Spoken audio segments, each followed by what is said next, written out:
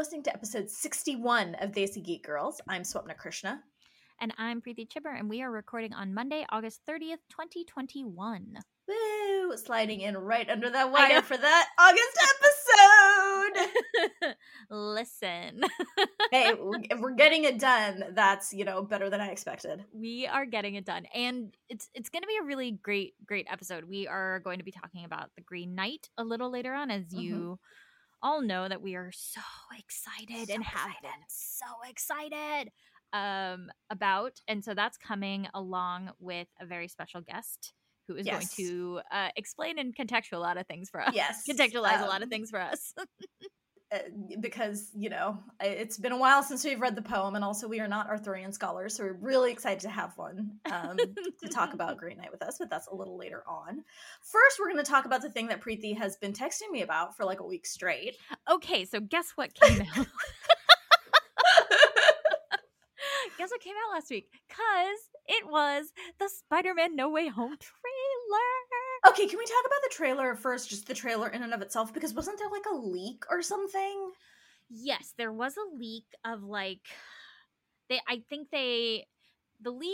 saw a screenshot of the leak, and it looked like such poor quality I didn't even bother watching it. It was like somebody who worked at Disney's copy of the trailer, because they put your name on the trailer, but it was a cell phone footage of like that playing on either another cell phone or like something like that. It was like one of the worst leaks I've ever seen. I was like, I would just wait, and I did just wait. Like, I don't know the story behind it. I'm just like, someone got fired over that though, because Disney, like, no, they're sure not. They're not kidding. And so then, not just like, it was like 2 days later, they dropped the actual trailer at night. It was like, it was like 9:30 p.m. or something, or 9 p.m. because I was already in bed and I was like so ready to like go to sleep, and then the trailer dropped and I was so excited I couldn't sleep for like 3 hours. I was gonna be like, how late did you stay up? So late. Okay, so let's talk about it. No Way Home. No Way Home. So we have, of course, the home trilogy for the Spider-Man. Yes. Marvel, like, MCU making it very version. clear Disney making clear that the MCU is Spider-Man's home. Yep. Or making it clear, like, depending upon how this trailer goes, opening the door for our Peter Parker, MCU Peter Parker, to make it his way over to the Sonyverse of Spider-Man, with No Way Home being the title, which is like, yikes. So let's talk about this trailer. Can we talk about, I know you have mixed feelings about Peter always having to have some sort of mentor figure, and there is a lot of Doctor Strange in this trailer, but Doctor Strange, that like coat, I laughed. Oh, it's great. So hard. The cape over the puffy coat and the like, this is a Doctor Strange I can get behind. Agreed. Like, I've been waiting for kind of the comics Doctor Strange to pop up, and that like Stephen Strange is a disaster. Like, I feel like in the movies he's had to parallel Tony Stark in a really frustrating way. He's always defined by the other Avengers around him. And so it's kind of exciting to see him finally exist outside of that construct. Although there is talk that it's not actually Doctor Strange. Interesting. Tell me more about this talk. Like, it could be a Skrull, which I would be okay with, honestly. It could be a variant based on what's going on with Loki. It could be Mephisto. So people are, because he is very different from what we've come to see as Doctor Strange in the MCU. This idea that he would help Peter out. That was surprising to me. Yes, that was surprising to me. But okay, so the trailer picks up kind of exactly where the last movie ended, with Peter being unmasked and by J. Jonah Jameson / Mysterio's like last ditch effort to like screw over Peter Parker. And so everyone in New York knows who he is. There are very strong reactions to this where they're pretty pissed off at him. Right? Yes. He's dating MJ. It's very cute. It has impacted the people in his life because they're being called into question from like the authorities of like, what's with all these drones? Like, why did you murder Mysterio, etc.? Which we know he didn't, but Tony Stark left zillions of dollars of technology Yep. to a child. Yep. So here we are. So everything's going wrong, and it's kind of clearly influenced by One More Day, Yeah. which is a very famous. Yeah. It's a comic. It's a comic, like an arc that is very. It's very famous and also very shitty. It's not. It's frustrating because there was a clear intent behind it. So basically, it happens as a result of the 2008, 2007 Marvel Comics event Civil War. After Tony convinces Peter he should unmask for the good of this like superhero registration bullshit, and as a direct result of that, Aunt May gets shot and is in the hospital, and there's nothing they can do for her. And there is a direct line from Peter unmasking to that happening because it was a bullet meant for him from an assassin hired by the Kingpin. So what Peter does is first he tries to go to Doctor Strange, is like, is there any way to get out of this? And Doctor Strange is like, no. Like, you can't go back in time. There's no, like, sometimes people die is basically Doctor Strange's perspective. And so Peter has to come to terms with this, and he almost does. And then he gets a visit from Mephisto through the guise of all of this, like, lives he would have lived, etc. And Mephisto's like, listen, all I want is your marriage to Mary Jane. I want that happiness. I want that love. It'll be like it never happened, because there were editors at Marvel Comics at the time who were like, that makes Peter Parker boring, keeping him married to MJ. Yeah. And that pissed a lot of readers off because they retconned 20 years of storytelling in that moment. And so clearly the important part there is that Peter has been unmasked, and he kind of wants to put the cat back in the bag. And whereas Doctor Strange in the comics said no, Doctor Strange in the movie is like, hell yeah. Yeah. I'm in. So I do because like I was surprised when I was watching the trailer. I was like, this doesn't seem like something Doctor Strange would agree to. So there is that question. Question. So let's talk about the Hello Peter heard around the world. Yeah, so there have been a lot of rumors about this movie. We've talked about them quite a bit on this podcast. Of people coming back, of all these things. And so in the trailer, Doctor Strange starts trying to do this spell, which Wong is very clearly like, don't do it. And Strange is like, yeah, okay, whatever you say, Dad. And so they do it, but Peter starts very earnestly being like, wait, can't MJ remember? And can't Ned remember? Can't Aunt May remember? And he's kind of breaking Strange's concentration, and then he breaks the multiverse, because of course Peter Parker would break the multiverse by caring too much about his friends. Yep. And what that means is we get this shot of like the iconic pumpkin from the Raimi Spider-Man. We get Electro, presumably Jamie Foxx from The Amazing Spider-Man. And then we get the shot of Doc Ock's tentacle in this explosion on a bridge. Peter jumps onto a roof. He's wearing a suit and tie, which I want to bring up in a second. Cut to Alfred Molina as Doc Ock saying, hello, Peter. Who was the villain of Spider-Man 2, the Raimi. Yeah. So good. Like, I think arguably Spider-Man 2 is one of the best Spider-Man movies. Yeah, I agree. And so there's a lot of excitement around this. I brought up the suit Peter is wearing. If you haven't looked at Preeti's Twitter, just don't. It's a lot of screenshots of suits.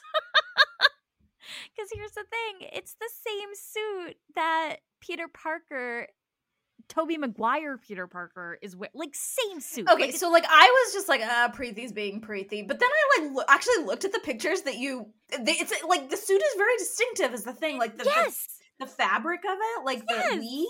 It's actually very distinctive, and no, you're right. That is the same suit. It's like a wool suit. It's not like a regular suit jacket. It's like a wool gray suit, I think, with like a blue tie and a light blue t-shirt. It is very distinctive. Collared shirt. So there are two kind of avenues through which I'm kind of thinking about this. One is that we know Marvel lies to us in trailers, right? Yes. Yeah. Oh yeah. Yep. Like they put the Hulk in Endgame, I think, or Infinity War, where he was never there. They do these things to like make us think something has happened when it's not. So some people think it's a deep fake. They think that that's actually Tobey Maguire standing on the top of that car seeing Doc Ock and not Tom Holland. Mm-hmm. Because that hasn't been confirmed, right? Whether Toby and Andrew are coming back. I don't think that's been confirmed. I think it's going to happen. I think the rumors have been such. I think we're definitely going to see them. So, like, I don't know. Maybe it's going to be a young, like, CGI de-aged Tobey Maguire as the Peter Parker we knew from 2002. Mm-hmm. Which I would be a little bummed about because I kind of want him to be our old man Pete. Like, you know, he's still doing it in his, like, late 30s, early 40s. You're like, the other thing that I think might be happening, because there's a shot in the trailer where Strange pushes Peter's astral form out of his body, which we saw happen to the Hulk in Endgame, but from Tilda Swinton's Ancient One character, right? And so is Peter hopping in and out of different bodies of Spider-Man in different universes? And so he looks like Peter, but he looks like Tom Holland, but he's actually the Tobey Maguire Spider-Man. Like, I don't know. Maybe. Yeah. It's going to be interesting.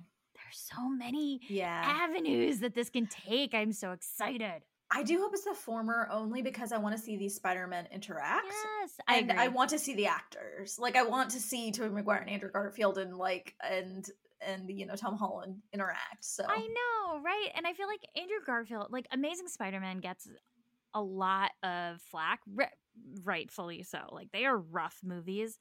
One thing that is good, though, is Andrew Garfield in the spider suit. Mm-hmm. He is so fun and good as Spider-Man. Yeah.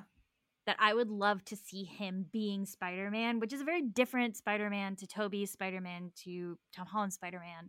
So, like you said, like, interacting with each other, like, kind of building, like, he's just gonna be, they're all disasters, but in different ways, and I want to see them be disasters together. Yeah, no, I agree. It's gonna be interesting. When does it come out? Christmas? December 17th. December 17th. Please go get vaccinated so I can see it in the theater. I know. Because I want to see it. Yeah, because, like, Shang-Chi is coming out this week. Next week. It's coming out September 3rd, I think. So next Friday. So this Friday. Oh, today's the 30th. Time. Yeah. What is time? But we will not be seeing it in theaters, sadly. But I might try to see it at the drive-in. Is what I'm thinking. Oh, that would be nice. Try to see it at a drive-in theater, because I want to. I would really like to support this movie, and what was probably going to end up happening is I'm just going to buy tickets and not go. Yeah. Because I want to support the movie, but I can't, you know, I'm not going to a theater. It's so hard. Yeah. But I guess more to come on Spider-Man No Way Home. Yeah, and I think Shang-Chi, right? I think it's going to come out, like, in a few weeks on streaming, so that'll probably be maybe our October discussion. Yeah. I think they said like 30 days or something. So yeah, it's something like that. Something like 30 really days. short. And then the Eternals is like November. I don't know why I'm like taking a deep breath and shaking my head. It doesn't. It looks interesting. It looks good. It's just, I don't know. I think that movie has been, like, mythological at this point because it's been pushed so much. Like, I'm like, I'll see it when I believe it. I'll believe it when I see it. It's true. But definitely more to come from. Yeah. We'll be talking a lot about Marvel and I think Star Wars because Book of Boba Fett's coming in a couple months, and we got lots of good stuff. There's a lot of good stuff coming. And speaking of other good stuff, Star Trek Lower Decks is back. Yeah, it is. You've watched the first episode. I have. I think we've seen 3 episodes so far. Like 3 episodes have aired. I've seen the first 5. All I'll say is this season largely skips the unevenness of last season. The first 4 episodes or so of it took the show about 4 episodes to kind of find its footing. I feel like of the first season, it was good, but it wasn't like it got really great at the end. And now I think it starts off with a bang. So funny, so good, so funny. So if you haven't watched it, I recommend it. I don't think there's not really a lot to talk about, so we're not gonna do like any in-depth coverage. But yeah, I think we're kicking off like honestly a full year of Star Trek because Prodigy's coming soon. And Picard's coming back, right? Picard's coming back. I think they've said Discovery season 4 before the end of the year. I think they've said Picard's coming back this year. Prodigy. Actually, I don't know if they've said Picard's coming back this year, but I think they have. Prodigy's supposed to be this year, so I think we're just going to get new Star Trek for literally the next year. All right, so I need from you the list of Q episodes. Okay, we're gonna do this. Maybe this next month. Maybe we'll do it. Yeah, in September, maybe we'll do our Q episode. If we don't have anything else. Yeah, because we're going to, we'll limit it to like maybe like 3 or 4, because we don't want to watch, we can watch all of them if you're into it, but if not, I am gonna actually do a next gen rewatch. I think I'd finally decided, so that yeah, it'll be good timing. So yeah, that's coming up. And now I think we can get to kind of the meat of this episode. Which is the Green Knight. The Green Knight. So today we're going to be talking about The Green Knight. We are very excited about this movie, and we have a special guest. Go ahead and introduce yourself.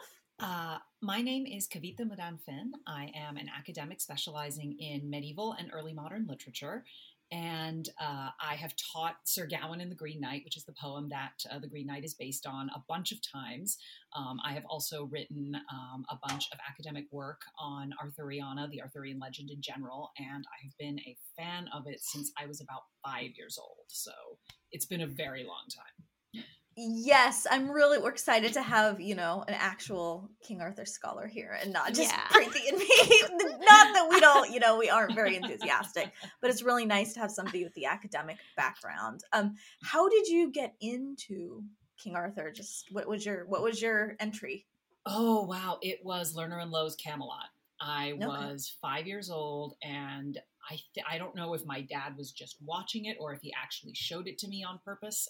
Either way, I watched it and I was completely hooked. Immediately afterward, I started looking for kind of Arthurian books at the library, that kind of thing. I read Rosemary Sutcliffe. I read Mary Stuart. I read all of those things growing up. Everything that was available. I remember Marion Zimmer Bradley's Mists of Avalon showing up, like discovering it when I was in maybe middle school or high school. And honestly, it was everybody I knew loved it when I was growing up, but I remember having this really kind of, I don't know about this relationship with it. Partly because I have been a Guinevere fangirl ever since the beginning, and she is awful to Guinevere. And I just, much as I loved a lot of what she did with Morgan Le Fay and all of those characters, I could not forgive her for what she did to Guinevere. And then growing up and discovering that she was actually a terrible person was... Yes. You feel a little bit vindicated, like, oh, okay, well. Okay, so Preeti, want to take us through? Yes. Would you like to take us through the movie? Yeah, I mean, I feel like we've been waiting to talk about this movie for so long. 2020 was supposed to be the year of like Dev Patel. May 2020, like Apala Heritage Month, we were supposed to get these movies. So I'm like very excited that we were finally able to see it. I think like, and Swapna, you can speak to this as well. Like my relationship to specifically Sir Gawain is like as the poem is like I read it in high school, like kind of remember it. I was mostly like I like the trailer was so haunting for this movie and so exciting to see Dev Patel in that title role. I think that was kind of what spurred the excitement of it for me, more so than the source material, which I have a very like vague connection to. So I am very excited that you're here, Kavitha, to like talk to us about it. The source material a little bit, yeah. Somna, do you want to talk a little bit about like what your connection was to this specific aspect of Arthurian lore? Basically, very similar. I read the poem, I don't know, probably high school for fun, not because it was assigned work. So even then, like, but I feel like that's important because if you read it as assigned work, you have some way to talk about and like engage with the text versus if you just read it for fun. I know, you're right. It just made me laugh because I think it also tells us a lot about you. About me as a child in my bedroom by myself reading medieval poems. You and Riker. Oh my god.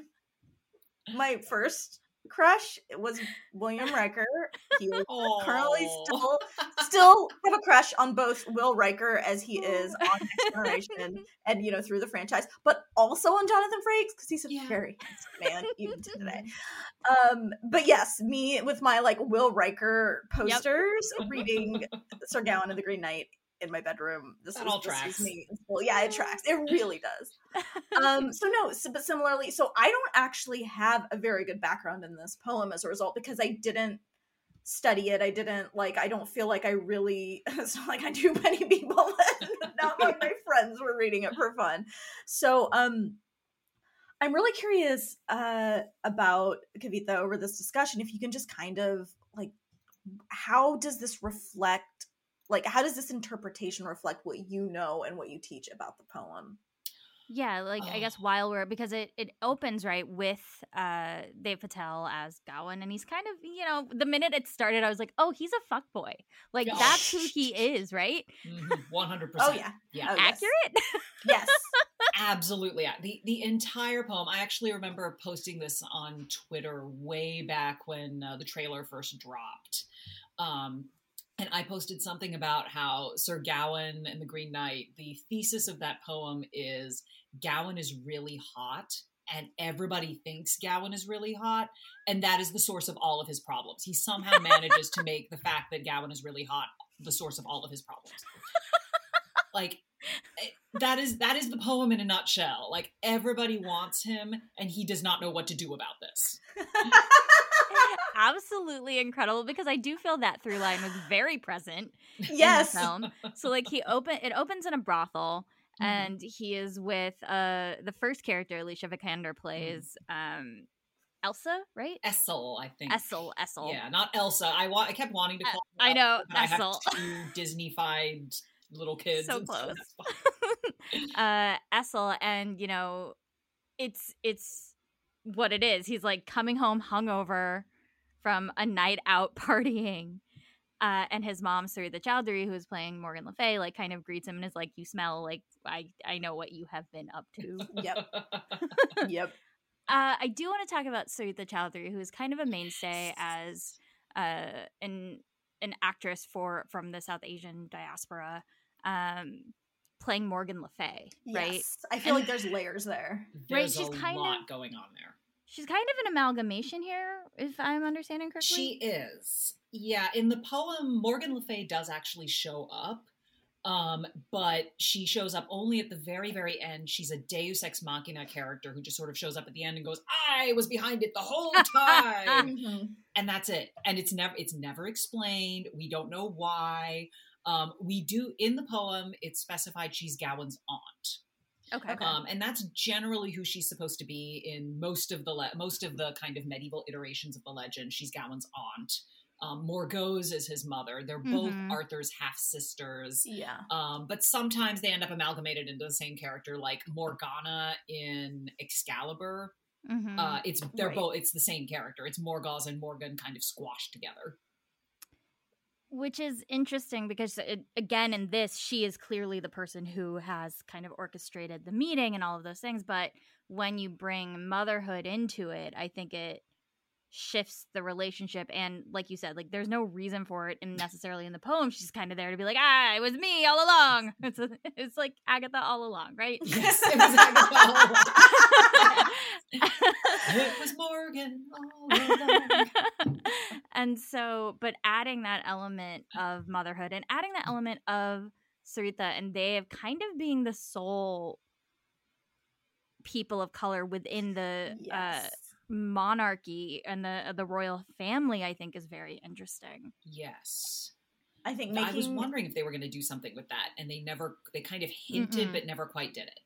And like making it's a choice, and I'm not gonna expand. I'm just gonna say this. I'm not gonna expand on it. It's a choice making the only woman of color in the film a witch. Like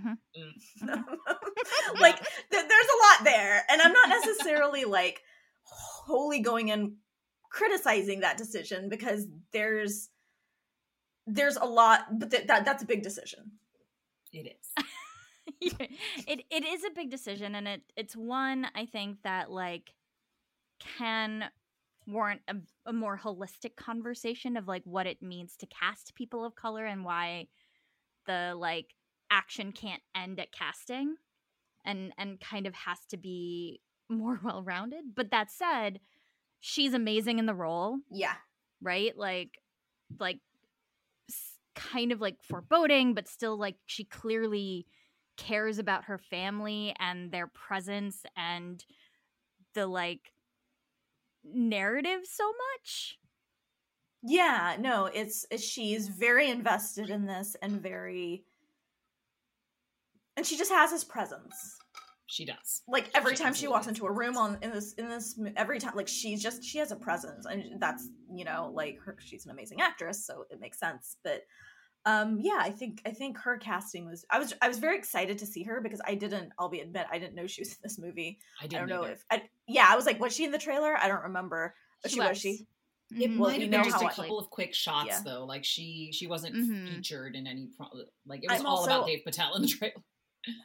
And I also don't watch a lot of online. I'm just not an online, like, I'm really bad at watching like trailers and online video. Preeti has to like text me like 8 times to get me to watch things. So it's also possible, like, I just wasn't paying a lot of attention. It's funny because the trailer and something that works really well in the film is visually like what it looks like, and which the trailer did. Like nobody, like you said, nobody was really featured outside of Dave Patel in that trailer. It was just a lot. It made me think of Tarsem Singh's The Fall a lot because of how stark the kind of palette was with these bright splotches and these like very iconic moments that were clearly there to like draw the eye in a very specific way, which this is probably like over analyzing, but then you have this like sole sort of like dual people of color in this like very beige palette. It is. No, I think it is. I think it's deliberate. Mm-hmm. Oh yeah. It's good. The color palette, like the color palette of the film, I have this sort of double-edged relationship with it, because on the one hand, I love what they were doing with it. I thought it worked really, really well. It was creepy, it was sinister, it was atmospheric, all of those things. And I loved sort of the composition of so many of the shots, especially the round table ones and the kind of the shots inside the castles. I wish there had been more bright colors. And that's mainly kind of me as a medievalist talking, because the thing that modern popular adaptations of the medieval period keep getting wrong over and over and over again, they keep making everything so dark and drab and gray and boring. And the fact is that, especially if you're looking at something like Arthur's Court, there would have been bright colors everywhere. Like there would have been banners and pennants and flags and clothing, and like all of the food would have been brightly colored. Everyone would have been wearing jewelry and giant headdresses and things like that. And I understand that they were going for a horror feel. I do, but all of the medievalists who I have seen reacting to this film, like one of the through lines has been like, why is it so dark? Why did they make it like the last season of Game of Thrones? Why is it so dark? Accurate. But talking about, because the next scene is kind of the right. I'm getting this right. Next scene is the Green Knight scene. Talking about Arthur's Court, I think the grayness did serve, though, to kind of emphasize that this is a realm that's a little bit in decay, right? Like, I felt like this is not Arthur at his prime. This is not the Round Table at its prime. This is not, like, this is, yeah, like, it's in decay. It feels like the ending. Right? And it's interesting because in the poem, it actually isn't. The poem has... in the poem, Arthur is actually depicted as quite young. And the whole conceit of the poem, we find out only at the end, but the whole conceit of the poem ends up being Morgan Le Fay sends the Green Knight to the court to test Arthur. And it's not kind of your realm is in decay and you're going down and you're going downhill and I'm testing to make sure you're still that you're still got it. It's more of you're young, you're untried. Everyone in this court, you're all a bunch of babies. Let's see what you can do. There's malice under it, but it's also kind of Morgan just teasing Arthur and playing a prank on him. It's a very self-contained story. So while it obviously fits into the large Arthurian legend, and the assumption is definitely it's absolutely 100% a Christmas one-shot. Like this is 14th century Yuletide fic if I have ever come across it.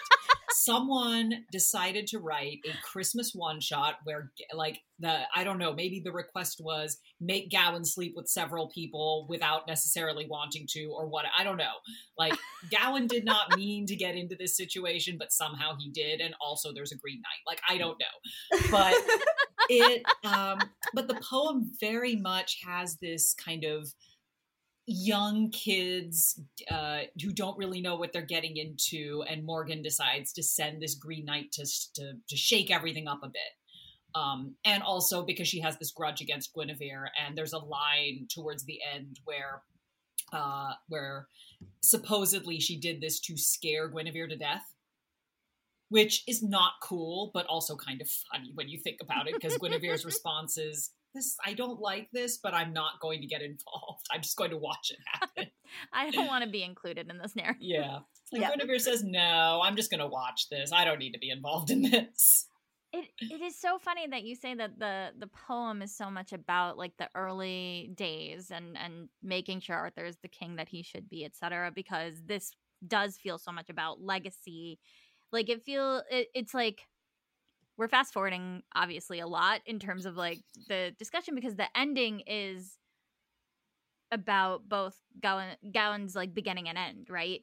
And so I feel like David Lowery, who wrote and directed the movie, has a slightly more negative perspective on Gowan himself, which is very interesting because he is so passive, and like I was like yelling at the screen at points, right? Like so he chooses what they're at this banquet setting, and the Green Knight comes in, who is beautifully rendered, and it's such a cool scene, and he kind of like, you know, makes his point, and Gowan is like, all right, okay, I'll do it. And it's not an heroic moment necessarily, right? It's really not.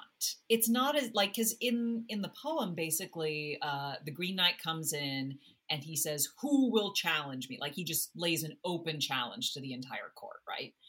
And first Arthur actually jumps up and almost takes the challenge, and it's Gowan who steps in and says, no, you're the king, I'm just your nephew, I don't mean anything, like no one cares about me, let me do this and prove myself. And so it's all about kind of Gowan trying to prove himself before the entire court, which we get a sense of that in the movie, but I feel like there's this whole kind of the whole banquet scene at the opening. The sense you get from the poem is that no one is taking it seriously until the Green Knight's head falls off and he picks it up and walks out of the room, and everyone goes, oh shit, this is not what we thought it was. Like there's a great there's this great moment afterward where everyone goes back to partying, but Gowan's kind of looking around and going, uh-oh, I might have bitten off a bit more than I could chew in this situation.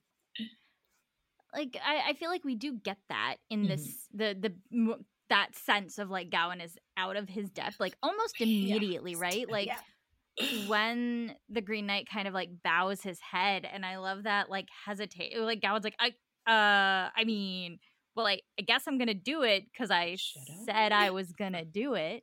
I think it's even before that. It's when Arthur hands him the sword. Yeah, he's just like, whoa, yeah, because he's like, I don't know, I can't tell. Like, what? No, I think it's really interesting. Sorry, go ahead. Oh, I totally did a double take when Arthur handed him Excalibur, because I was like, oh, this has suddenly become a lot bigger than I thought it was. Yeah, and I think the whole and everything you know we've been saying is Gowan is not necessarily a hero in this scene or in this movie even. I think I would argue like he doesn't really do anything heroic until that last scene, which we'll get to. That's the first heroic thing he does the entire movie. Yeah, he's very like he's very like mealy-mouthed about things, right? Where there's you know, he has to go, like he can't not go. He spends the year leading up to when he has to go just kind of like doing the same old shit. Like he doesn't like, if you were expecting a training montage, you're not getting one, right? And so like as he heads off, he has his conversation with Essel, where she's clearly like, so could we like be like legit though? And doesn't answer, but he takes the bells because he does have some fondness for her. I feel like the film and they've both like walked that line really well, where he's not a complete jerk, right? He's just clearly passive. He doesn't so want to commit passive. to anything. He doesn't want to do anything. He's a baby. He's just yeah. He's a big old baby. Yes. He's like, they're really leaning on the fact that he's a kid. And I mean, that's how he is in the poem. Like he's a kid and he doesn't know what he's doing and he's out of his depth. And one thing I absolutely loved, like I loved all the ceremonial that they did right before he left, because all of that's in the poem. Like that bit, I absolutely was convinced that that David Lowery had definitely read this poem, and he had this sort of, because all of that stuff about the 5 points and the 5 wounds and the 5 this, like there's an entire section of the poem. I have this like, I used to do this this handout that I would give to my students whenever I taught Sir Gawain and the Green Knight, and it had a chart on it, and it had the Middle English, and it had all of this stuff, because it was all about symbology, and it's all about kind of this this religious and mythological symbolism. So he's got this shield with a pentangle on one side and the Virgin Mary on the other, and we see the side with the Virgin Mary in the movie, but we don't see the other one. But it's all about like, listen to your 5 senses, pay attention to your 5 wits, all of these different things. And this is all right as he's leaving. So he's got his sword. They go into this long description of how beautiful his horse was, how beautiful his armor was. Like he has this whole get up, and they send him on his way from Camelot. And then we get nothing. Like there's a brief kind of bit in the poem where they say, oh, he had all of these adventures, but we're not going to talk about them. And we're going to instead jump directly to the threesome at Haute Desert. But the movie actually goes and expands out that section which I loved. I thought that was so cool. That they went and they expanded out that section where it was just one verse of the poem where he's like, Gawain did all this stuff, but we're not going to talk about it. I feel like we have to, right? in terms of like the structure of the film. So I mean, you watched this movie a lot more recently than I did. Yes, I watched it. You watched it that opening night thing where they like, I watched. Opening night, one night only. It's the only chance to see it. Except we're gonna release it the next day. Yeah, they're lucky. It was so good. But. So you can remind me, we do get the scene of Morgan Le Fay creating the magic belt here, right? Yes. Prior to leaving. Mm-hmm. It was interesting that they had it come from her. Because there's that. Because I feel like one of the things they were doing with the belt was they actually were conflating it with a different belt that Morgan made in a different part of the Arthurian legend. Because there's the scabbard for Excalibur, which is its own thing, and it works exactly the same way as the green belt in Gawain and the Green Knight, where as long as Arthur's wearing it, he can't be wounded. And there's this great bit in Malory where, in Thomas Malory's La Morte d'Arthur, where Merlin is talking to Arthur, and Arthur is 100% not paying attention to Merlin. He's saying, now, Arthur, here is Excalibur, which is great, but here is the scabbard for Excalibur. And if you're paying attention, you will know that the scabbard is even better than the sword. Arthur, predictably, is focused on the sword, does not care about the scabbard. This ends up biting him in the butt later on. But in the movie, or in the poem of Gawain and the Green Knight, we're not explicitly told that Morgan made the belt, right? No. The belt he only gets it from Lady Bertilac. We don't get any sense of where it came from. Yeah, we have no idea where it came from. This is another point at which where you have that motherhood coming into it, because obviously while she's orchestrated all these events, she's going to want a way to protect her son, right? And so you have kind of Morgan playing both sides a little bit, because they also in the movie don't give us necessarily her reasoning for doing this. They just say she did it, but also she's protecting him. So I don't know that it works in the film narratively, because the movie's so stylistic and so focused on Dave's performance and how beautiful that is, not giving this character a clear impetus for kicking everything off feels like it's a weakness, I think. It reminded me of The Witch it really reminded me of The Witch. David Lowery's the movie he made 2016. Oh, the horror movie. I don't movie, watch horror movies, so we did not see it. Okay, well, so in The Witch, like the basic conceit of that movie is witches are real. They eat babies, and they do exactly the things that you expect witches to do per like 17th century witches manuals. And so like it just lays that out at the start. You don't get any other explanations, like witches are real, they do this, end of story. And the rest of the movie is about how this one isolated Puritan family has to deal with the fact that they're being terrorized by a witch. I get it, but I think I disagree on that, because you can, that's a world building point. Yes, it is. In this world, witches exist. This is a plot point for a specific character that I don't think works, because you don't have a thing. Like, so what do you think? I don't know. My interpretation of her role in this was to get her son ready for kingship. Like, that was my interpretation, was that she knew that he was going to be the heir, that this was coming, and that he's not ready yet. And so this whole, like, in my head, I have no, like, real, but, like, my thing was, like, she's getting him ready, and this is her way of testing him, basically. That makes sense, because it pulls him poem. That was my interpretation of it. Like, this, like, the belt is her way of testing him. It's not necessarily about protecting him, but more because the belt is a test at the end. Oh, it absolutely is a test. And seeing if he's ready, and we'll get more into that, because the last like 10 minutes of this movie are like a little bit mind blowing. There's a lot going on. Yeah. We will get to that. Arthur Gawain goes on he embarks on his quest and gets the shit beat out of him by like some little kids. Immediately. I was like, bro, like, I get that you were clearly sheltered. You were clearly like not prepared for this trip, but no, you have a horse, run.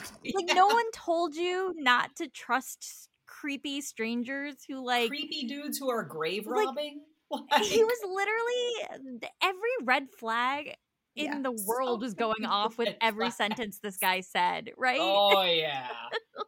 Like, what are you doing so predictably? He like was like, you idiot, Gawain, what you doing, bro? Like, what are you doing? It was so funny. I was watching it with my husband, and like while that scene is going on, my husband's like, he's not listening to him, is he? Please tell me he's not going to listen to him. Oh my God, you numpty. Why are you listening to him?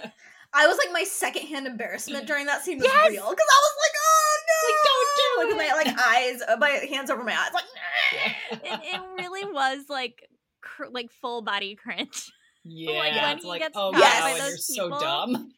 Oh my God. And I was like most upset about the horse, which I don't even like horses, but I was like, how dare you steal this horse? And the axe, obviously. And he loved that horse. Like, you could tell he and the horse were tight. He did. He likes that horse more than anyone else in his life. Yes. Yeah. I'm glad he got the horse back eventually. That's good. Yes. It does lead to that like great, again, like visual scene of him like gagged and bound and like seeing the skeleton in the same form and all that thing, and then having to like kind of inch his way to his sword, etc., and his broken shield. But it was a very frustrating scene to watch happen, because you're like, how are you making this decision? How are you so dumb? I think we needed to see how dumb he was to appreciate the journey he goes on. But it was like painful. Right, but it was painful. Like, it was like, I was like cringing. Like, I will admit I did not like even like watch this whole scene, because I was just like, okay, just knit. Let's get to the next scene. Like, because it was hard. Like, my secondhand I also have really, really bad secondhand embarrassment. And so like, I was just like so embarrassed for him. I was like, you're a knight. Come on. Well, I mean, he says he's not a knight, but like, even still, you're supposed to work towards those ideals of knighthood, which he is not. He's not great. Did you like practice a little bit, like in your year? He did not study. He did you not like have your "I'll make a man out of you" training montage? No, Gawain's a himbo. He's a himbo. Yeah. Gowan is 100% a himbo. But this did lead actually to that really cool scene with the giants, which was Yeah, so super. we get the- like I was just like, what? And there's like no like real explanation. I thought that No, was really just cool. Yeah, It's that's beautiful. again, like in the poem, there's this one bit where the poet just said, "Oh, and there were giants," and he just went by them. So they were just there doing their thing. Okay, so that is Yeah. in the poem. It is. The fox. What is so? The fox shows up. Mm-hmm. The fox That in was the a very poem? loaded. Mm-hmm. No, the fox is not. Okay. The fox is lifted from. So there is a character named Reynard the Fox, and it literally Yes. means fox the fox. Wait, because that's how medieval people name things. Awesome. So Reynard the Fox, and he is a recurring character who shows up in tons and tons of fables. And he always shows up, and he is exactly what you would expect. He's tricky. He will try and play jokes on you. He will cause problems in your life. And sometimes he will help you if he wants to. So in this case, Reynard is kind of showing up and giving Gowan a hand. But it's interesting, like that Lowry just kind of popped that in from unrelated medieval poems. Interesting, because he was like a source of comfort in Yes. in this movie. Mm-hmm. It like made sure we understood as the audience that Gowan was not as alone as he might feel. Like I Yeah. felt like those sequences of them building together, their like friendship was really nice as it led to that beautiful scene with the giants. Yes. It did. I mean, like the poem, I'm sure this movie did feel like, and very deliberately so, with their like text introductions for each section stuff. of like just like moments. About the text introductions, I meant to bring that up earlier at the beginning, but I thought it was so interesting because it really does emphasize how this is a legend that has been, or like a story that has been built on, and like it, like there's different versions of it and different, like it really, I feel like emphasized. I loved that little tidbit. Yeah, I want to I agree. rewatch it for that reason. Like I want to rewatch it for just the paratexts, because the way that it plays with image and text is so cool. They even flash to at least 2 different images from the original manuscript. There's only one surviving manuscript of this poem, and it has 2 illustrations in it. One of them is the Green Knight at the opening in the court, and the other one is Gowan and Lady Bertilac in the bed. And so it's got these 2 images. It's the only manuscript that we have, literally the only manuscript of this poem. And it is written in kind of a Northern Middle English dialect. They've dated it to kind of the middle or the mid to late 14th century is what people have generally agreed that it's is its date. But we don't know for certain, and probably we're never going to know. But I loved how there were 2 moments where they just flashed very, very briefly 2 images from those manuscripts, and I screeched when it happened. I was like, I bet you lost your Startled shit. everyone Like, in the room. I was like, Yeah. oh my god! Like no, I really love those transitions. And then okay, so next in the story, he gets to the castle, right? At that point. to no, Otezel. he doesn't. Yeah. He gets to the woman. The I thought headless that. woman. Yeah, Yes, I thought okay. the Saint Winifred Yes, thing was before the giants and not after it, because I thought it was the scavengers. I think you're right. The giants, and then the Saint giants came Winifred, after yeah. the Saint Winifred. So we Yeah. fast forwarded a little bit, but so let's go backwards. Rewind. So Saint Winifred, that's not a great. poem. It was cool. It was really cool. Wonderful. I loved that bit. I thought it was so neat. I thought it was one of the instances where you actually showed Gowan growing as a person. And I thought the actress did such a good job. She was so deadpan. Yeah, it's Erin Kellyman, who we know as both Enfys Nest and from Falcon and the Winter Soldier. Oh, really? Oh, who was Yeah, she so in Winter Enfys Nest from Soldier? Solo. She was the bad person who wasn't actually bad. Oh. the young, Yeah, I was Carly, like, she was Carly in I Falcon had and the Winter totally Soldier. missed that. Okay. Yeah, I missed that as well.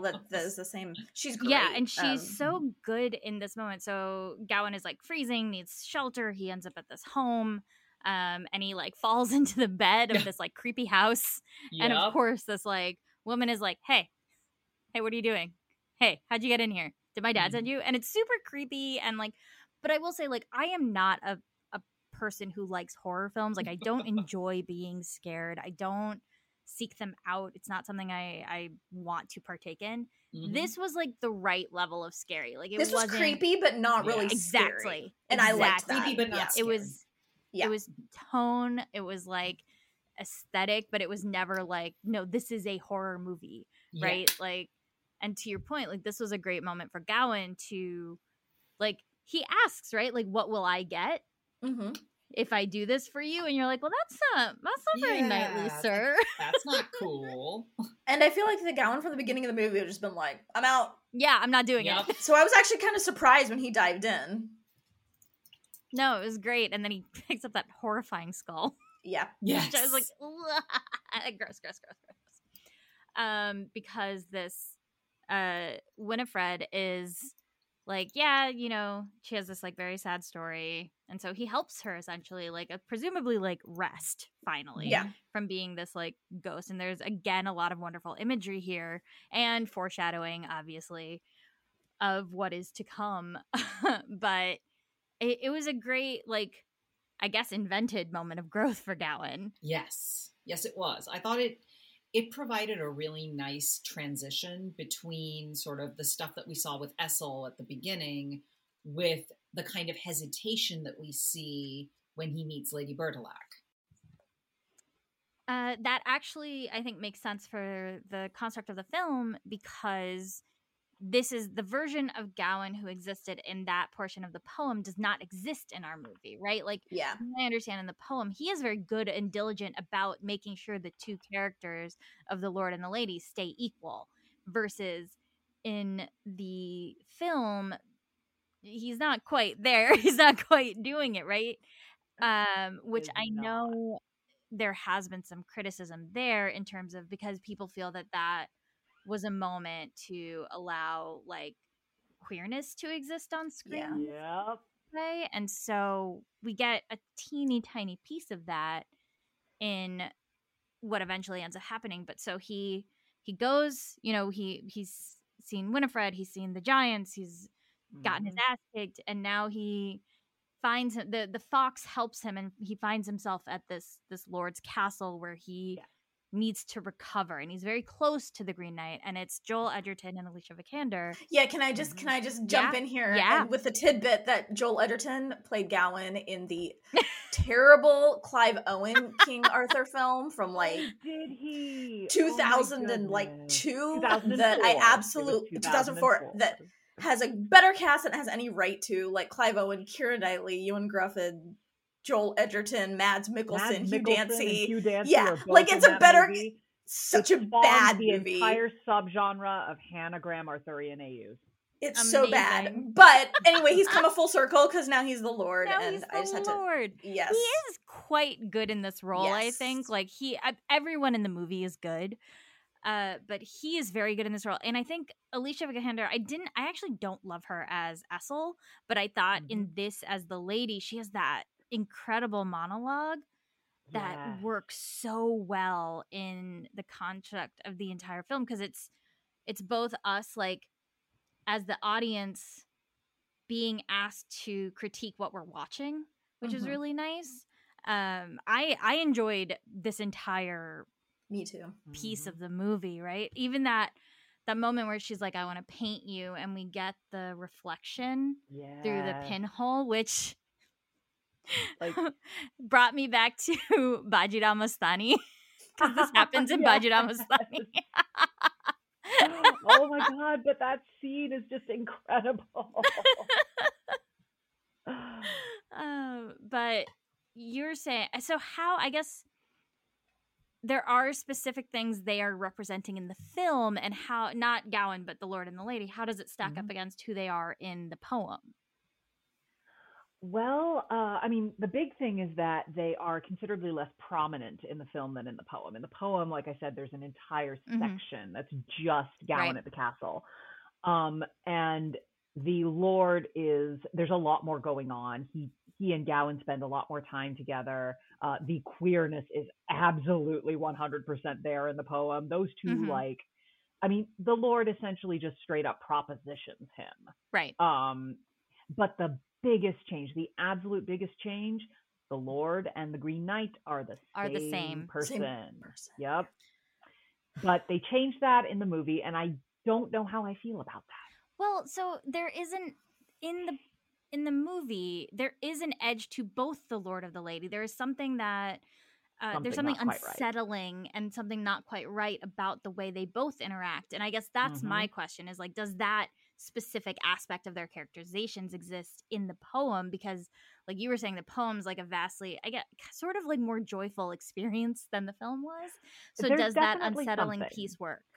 Yes, it does. And we're supposed to kind of have the sense that something is up, but it's not quite clear what it is.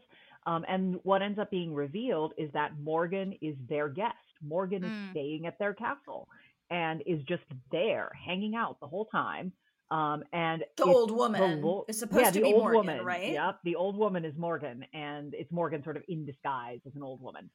But the Lord is the one who reveals this at the very end when he shows up as the Green Knight. And he basically tells Gawain, oh, Morgan planned all of this. Don't hold it against her. Come back to my castle and we'll all have a good time. Like that is literally what he says to Gawain. And Gawain is very butthurt about all of this and refuses him and sort of sulks his way back to Camelot instead.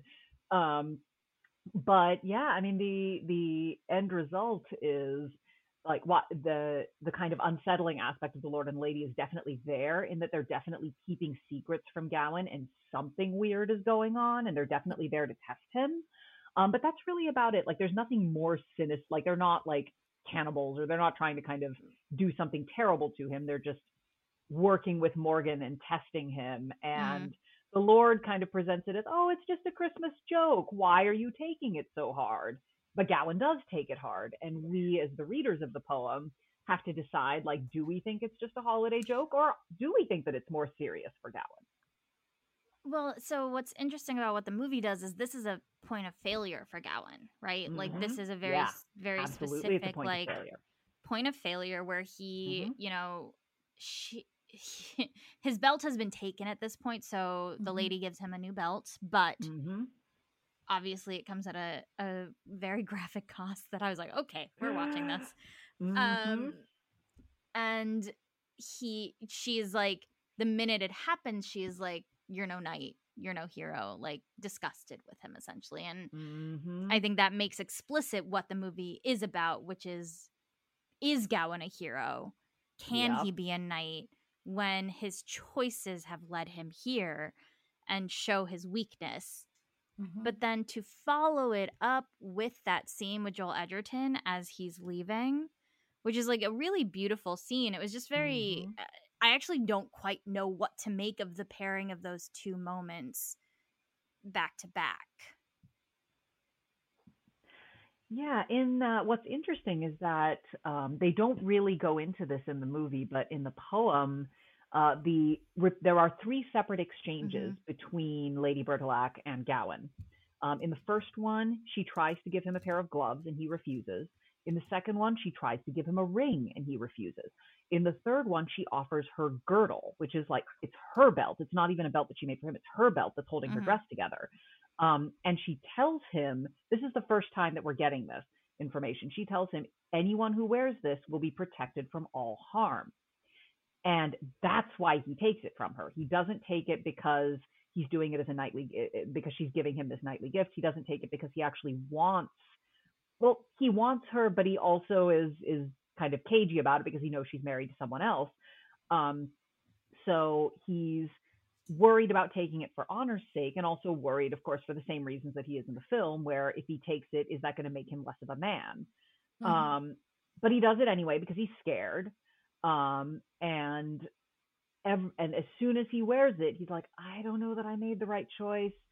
And he has the option to take it off and give it to Bertilac when Bertilac comes back from the hunt and asks, what did you get? While like, I will give you this deer or whatever it is that I caught. I can't remember if it's a deer or a boar, but it's one of those. And he gives him whatever the animal that he caught. And he says, well, what did you get while you were away? And the two prior times, Gawain has given him kisses. And this third time, he gives him another kiss, but he does not give him the belt. Right. Yeah. And so that's pretty much exactly the same thing that happens in the film, but it's part of this kind of 1-2-3 punch kind of deal. The poem is full of things that happen in threes. It's just funny because in the movie it feels like these things were taken from him. The kiss was taken. That moment with the lady was taken. They were not given, which I think is an important distinction, right? It comes back to this Gawain being so passive, like Swapna, you were saying earlier, of like how he's not an action hero, and he arguably makes two real choices in the movie, like that he isn't pushed into. One of them is the skull, which was invented, and then one of them is the ending, which we'll discuss. Yeah. And I think this movie, or up till this point, it's kind of like showing us who Gawain is and who flashes of who he could be, or who we want him to be. Like, as a viewer, you want him to be the heroic. So like the scene with Winifred, and then the scene in the forest as well, there's a little bit of that, like, you know, he's just uncomfortable because he knows he's doing something wrong, and he just wants to get away because he's not brave enough to give up the belt, but he's also recognizes that he is doing something wrong here, and just, you know, wants to move on. And then so he does. Then he heads out to the Green Knight, and you know, he has an argument with the fox here, right? As he's on his way.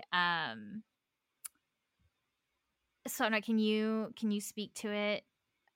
Just in terms of what remember. Right, yeah, like he has this argument with the fox and loses that. I guess the important thing is that he loses that comfort and that camaraderie, trust, right? And the trust there.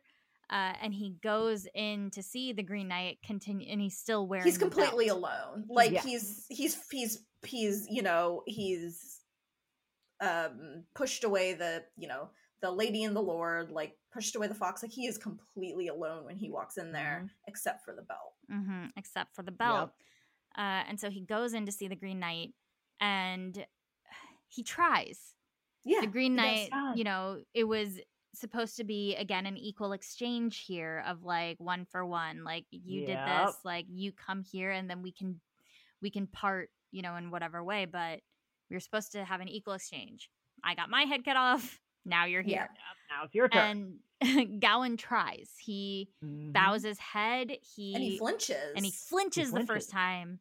Which is in the poem, I believe, right? Yes, he does. Yeah, he flinches the first time, and the Green Knight laughs at him, and Gawain says, okay, fine, I will actually do it this time. And he prepares, and he does it. And that is, again, where, like, the movie diverges. So. So this is a very, very big point for the movie, which is Gawain runs away. He runs away. He goes home, and we watch, like you were saying, like a 10-minute sequence of what his life will be, basically with no dialogue. We're just watching the images of Gawain become king, of having a bastard child that he loves, but paying Essel off, of getting married to another queen, of like going to looks war. Exactly like Winifred. Yep.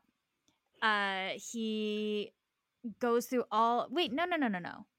It's not the same actress. I thought it was the same actress for some reason. Not the same actress. The bright red hair and everything. I thought it was the same actress just wearing makeup. Oh, it was a different actress. Okay. Not the same actress. But so he has this whole experience, and we watch him become king. We watch him become king of a war-torn land, of these choices he's making, and no one ever looks happy, and he suffers great loss. He loses his son.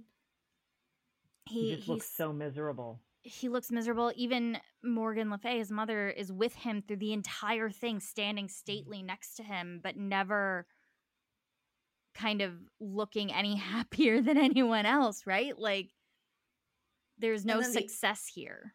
And the end of that, he's just looks around. He's like, I think if I remember, he's on his horse in his court, and he's just like, or his courtyard of his, he's just like around. He's like, what is this? Yeah. And then he sits on his throne by himself as people are running because his kingdom is being ravaged by enemies, and his castle has been breached, and his wife is leaving with their daughter, and everybody is leaving, and he kind of sitting there waiting, and then his head falls off. Yep. And then we're back with the Green Knight. Mm-hmm. And this is the moment where Gawain makes the choice. And he, the Green Knight draws his thumb across his neck and is like, okay, let's get to it. And then Gawain, like, kind of, the shot, like, settles on his face, and he has the resolve, and he says yes, and then it cuts to black. Wait, no, doesn't he, like, say, wait, and pull off the belt? Oh, yeah. He takes the belt off. He pulls off the belt. He says, wait, and he pulls off the belt, and so then, he's vulnerable. So he's vulnerable. That's it? And then that's it. That's all. Before we don't see the chop, we don't see it's... And, they asked, I think Vanity Fair asked David Lowery about that moment, and it came down to, like, the actual action doesn't matter. It's Gawain's choice that matters. And that's what makes him a knight, and what makes him a hero is that acceptance, whether or not the chop actually happens. And then there's a post-credit scene. There's a post-credit scene. At the very end, which is a child playing with the Crown of Camelot. Presumably I thought it was his daughter. Yeah, and so it's supposed to be his daughter, apparently, which implies that he survives the cut, because in the poem, right, he just gets a nick for lying. In the poem, he does not take off the belt, and the Green Knight basically brings the axe down and stops it, like right after giving him a tiny little cut on the back of his neck. But that's when the Green Knight reveals himself, A, as Bertilac the Lord, and B, as Morgan Le Fay's sort of co-conspirator in this whole thing.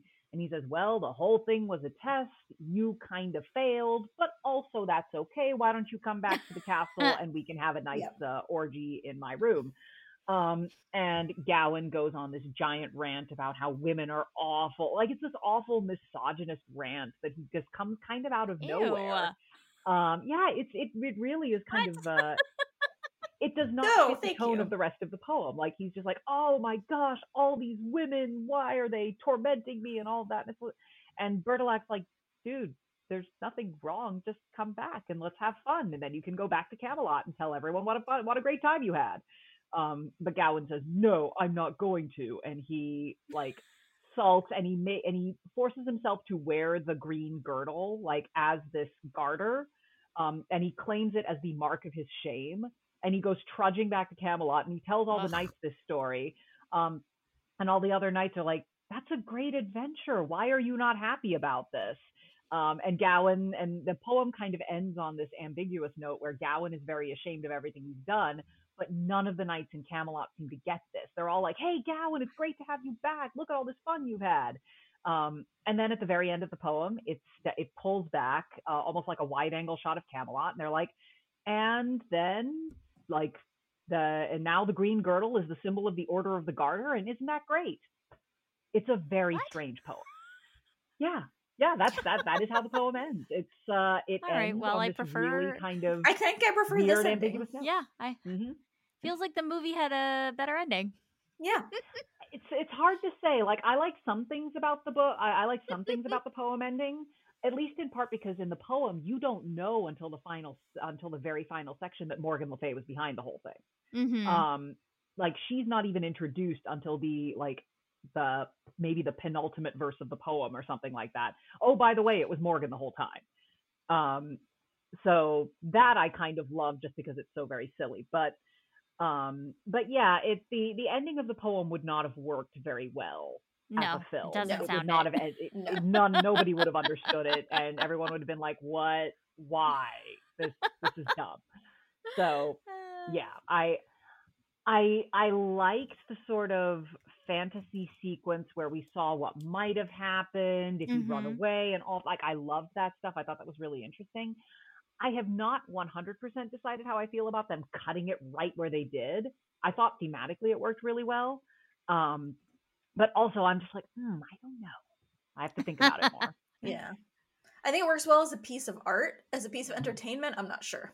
I don't know. I really liked it a lot, and I think it's a film that you'll find new things through repeated viewings, which is really nice.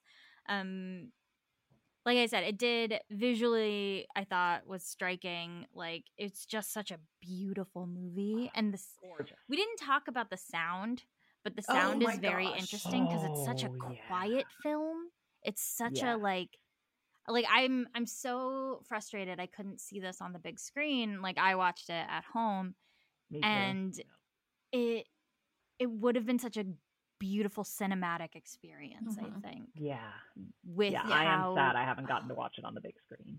It's just like that sound is so interesting. It was just so quiet and such a for what is you think of as like this adventure story of like knights and fights and all of these things, and it's just such a it's not slow. It's smooth. No, it's like smooth and quiet, right? Like there's something about it that was just so appealing. Yeah. Just from that, not even from the writing, not even from that, but just from the like experiential piece of it. I agree. It's so stylized and like visually, the audio, like it was so stylized and it was in such a beautiful way. I thought in that aspect, actually, the fact that it was so stylized and the fact that it was so slow and deliberate. Like, not slow in a bad way, but deliberate, I think is the right word. In that way, I thought it was actually a beautiful adaptation of the poem, because the poem is also very slow, very deliberate. In the end, you're also not really sure why you were there in the first place, but you look back and you go, okay, I guess this is a thing. All right. But it does come very much full circle, and I thought that I thought the film did a good job of kind of rendering that. I thought that a lot of the paratextual stuff and the stylized stuff was really fantastic. I wish there had been more actual green in it, though. Like, I feel like the Green Knight was not quite green enough. Yeah, no, I think that's fair. Green. Yeah. Fair assessment. Yes. Yeah. I guess that's kind of our discussion on the Green Knight. Overall, I think we all kind of enjoyed it. Kavitha, do you want to let people know where they can find you and what you've got going on? Oh, well, you can find me on Twitter. I'm there at KVMFin. And I'm also, a lot of my publications and stuff can be found on kvmfin.wordpress.com. That's really about mostly where I am these days. And I've written a bunch of academic work on historical fiction, on popular medievalism. I used to do a lot of work on Game of Thrones, somewhat less so now. But we'll see what happens when this new HBO series shows up again. Oh my God. That's a whole separate kettle of fish. But as far as Arthurian stuff goes, I actually have an article coming out on Sir Palomides in Thomas Malory that will be coming out in the journal Arthuriana later this year. So awesome. that should be interesting. See how that comes out. But he's my favorite. He's probably my favorite roundtable knight. If I had to pick one, is Sir Palomides. I was like, I don't think I have any frame of reference for Sir Palomides. So I've read Malory, but it's been he's wonderful. While. He's a Muslim knight. Oh, yeah. Well, I need to read more about Sir Palomides. He's imported from the prose Tristan, and he basically exists. Arguably, initially, he exists to be the third wheel for Tristan and Isolde. But eventually he ends up kind of getting his own kind of character arc. And one of the things that I write about, because I think he's a wonderful character, but I also find it deeply frustrating the way that the narrative treats him. Because obviously, say 13th, 14th, 15th century narrative is not going to be nice to a Muslim knight. So he is fighting against the narrative the whole time. And I at least find that to be really compelling from a reader standpoint. So I would say if you want to find a couple of interesting takes on him, like T.H. White talks about him, but he does something very different with him in The Once and Future King. But Thomas Malory is probably the one who does the most stuff with him. And that's what I ended up writing about. All right. Well, that is very good to know. And I think We are taking notes. Thank you so much for talking to us about the Green Knight. We really appreciate you being here to Well, thank you for provide having a lot me. of context. Providing a lot of good necessary context that my, high school reading of the poem I know, right? does not. Well, it's a wonderful poem, and the translation by Simon Armitage is really, really good. So for anyone who wants to read the original, I highly recommend that one. And my favorite part about it is that it's an edition that has the Armitage Modern English on one side and the Middle English on the other. So if you actually want to try the Middle English, it's right there. Yeah, I have that version. And I read the Burton Raffle in high school, and it was not as good. Yep. But it's fine. I'm sure it was great, but I do enjoy the Armitage more. The Armitage is better. The Armitage is better. Like that's generally considered to be the best one right now. Like even better than Tolkien. Nothing against Tolkien, but he was doing his own thing. All right. Well, thank you so much for joining us for this. Thank you for having me. I am a huge fan of this podcast, so thank you.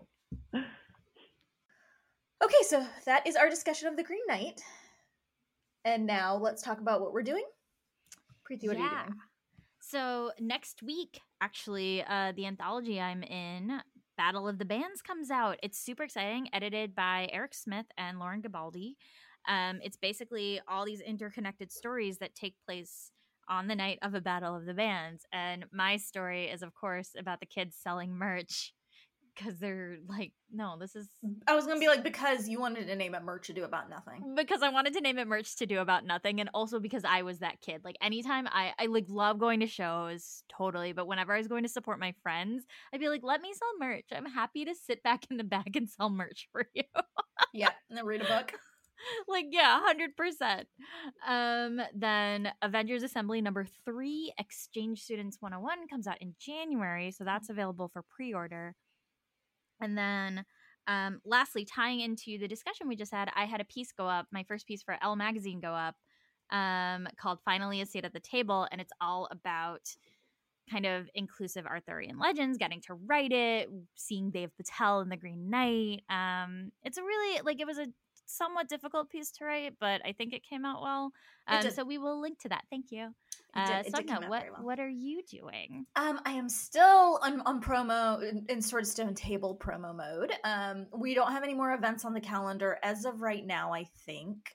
There is one event that I need to talk to our publicist about because I don't know that they've confirmed it with her, but they've confirmed it with you.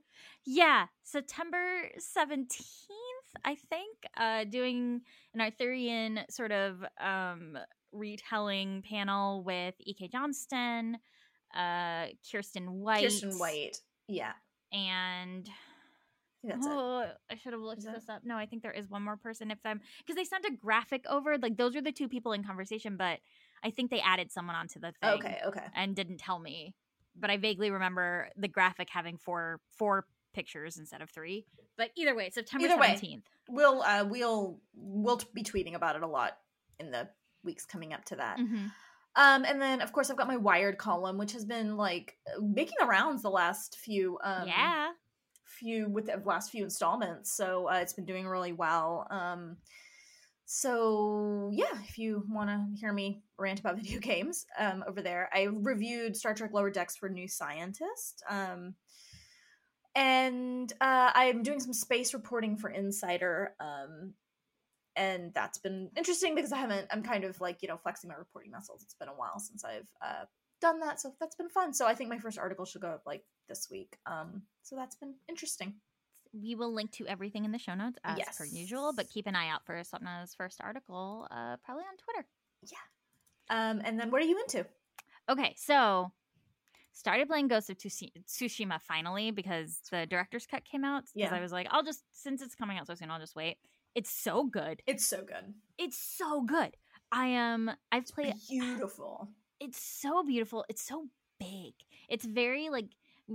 We'll talk a little bit more about this when you talk about what you're into, but it definitely has Witcher 3 vibes in the sense of like, yes, it's a really big land. You have all these quests. You have this mainline storyline that's going on. I will say, I got to a plot point last night in the game that I feel so betrayed by, but in the not in like plot point. You know what it is, and I'm so upset about it. Yes, I was really upset about that. I just didn't see it coming. I didn't see it coming. I'm like so sad about it. I'm gonna be sad about it for a while, but we'll see where it goes. I'm 15 hours into the game, I think, maybe 16, and I'm probably like maybe 15% into it. Yeah. It's so good. And then what else am I doing? I'm rewatching Legends of Tomorrow with my sister who's never seen it, and I just forgot like how much fun this show is.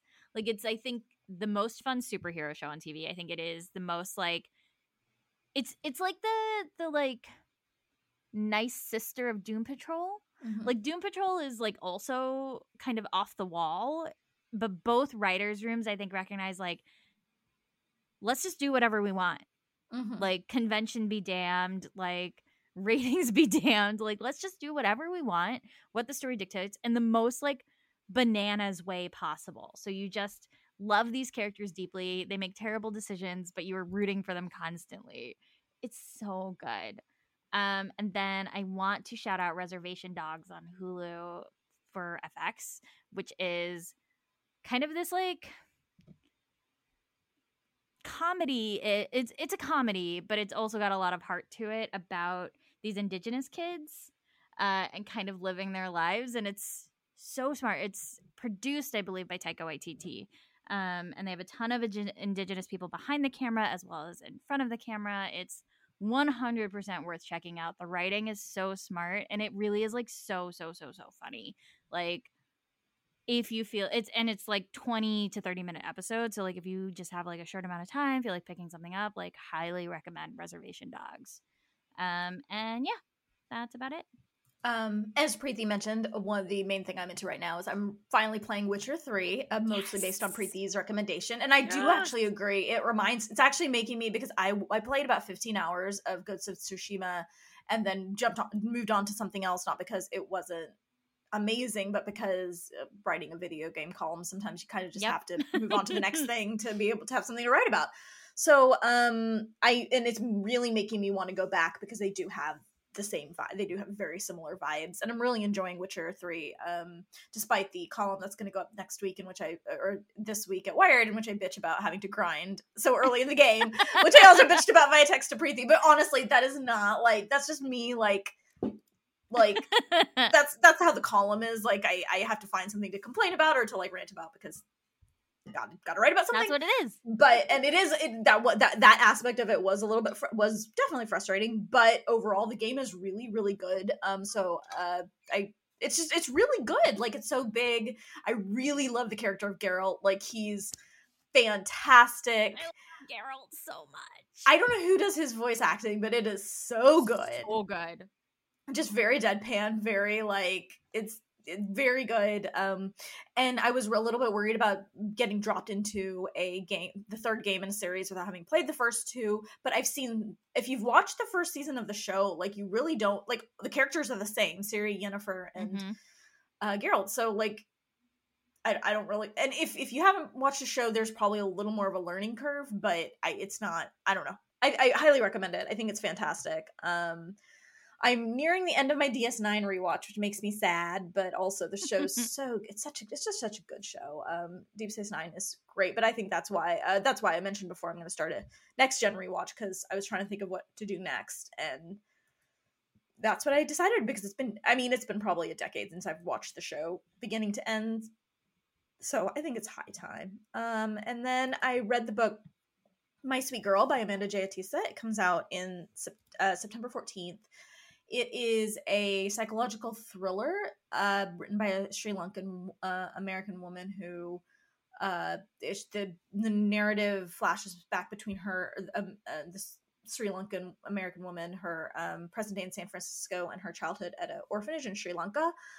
And it's like thrillers, especially psychological thrillers, is a genre that's still very white. It's very hard to find any diversity, like any, in it, and it's just starting to, I feel like this year really we're starting to get really good books by and not that they don't exist, but it's hard if you read primarily in that genre. It's very hard to.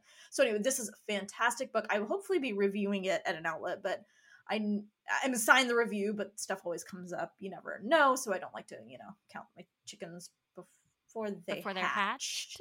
I was about to say count my chickens before they roost, and I was like, that's not right. So anyway, but keep an eye out for that. But I also just recommend the book generally. Okay, we are part of the Hard Knock Life Podcast Network. You can find all the podcasts in the Hard Knock Media family at hardknockmedia.com. That's Hard Knock Media, NOC, like Nerds of Color. And didn't you just guest on a... Oh, I did. We did a, I've never done one of these, but it's like a YouTube reaction to the Spider-Man trailer. Oh, okay. We'll link to it. It's really fun. It's a good time of just like take like our conversation at the top of this episode and expand it into an hour. And thank you to our Patreon subscribers, Meredith at the $12 level, and Amber, Jordan, Annie, Brandy, Claire, Brian, Robert, Chris, the Knott family, Priya, Keshav, and Kavitha at the $5 level. You can find our Patreon at patreon.com/TheySeeGeekGirls. And you can find us on Twitter at TheySeeGeekGirls. You can find me on Twitter, and basically everything, at Run With Skizzers. That's SKIZZERS. And I am at S Krishna. And until next time, we'll see you in hell.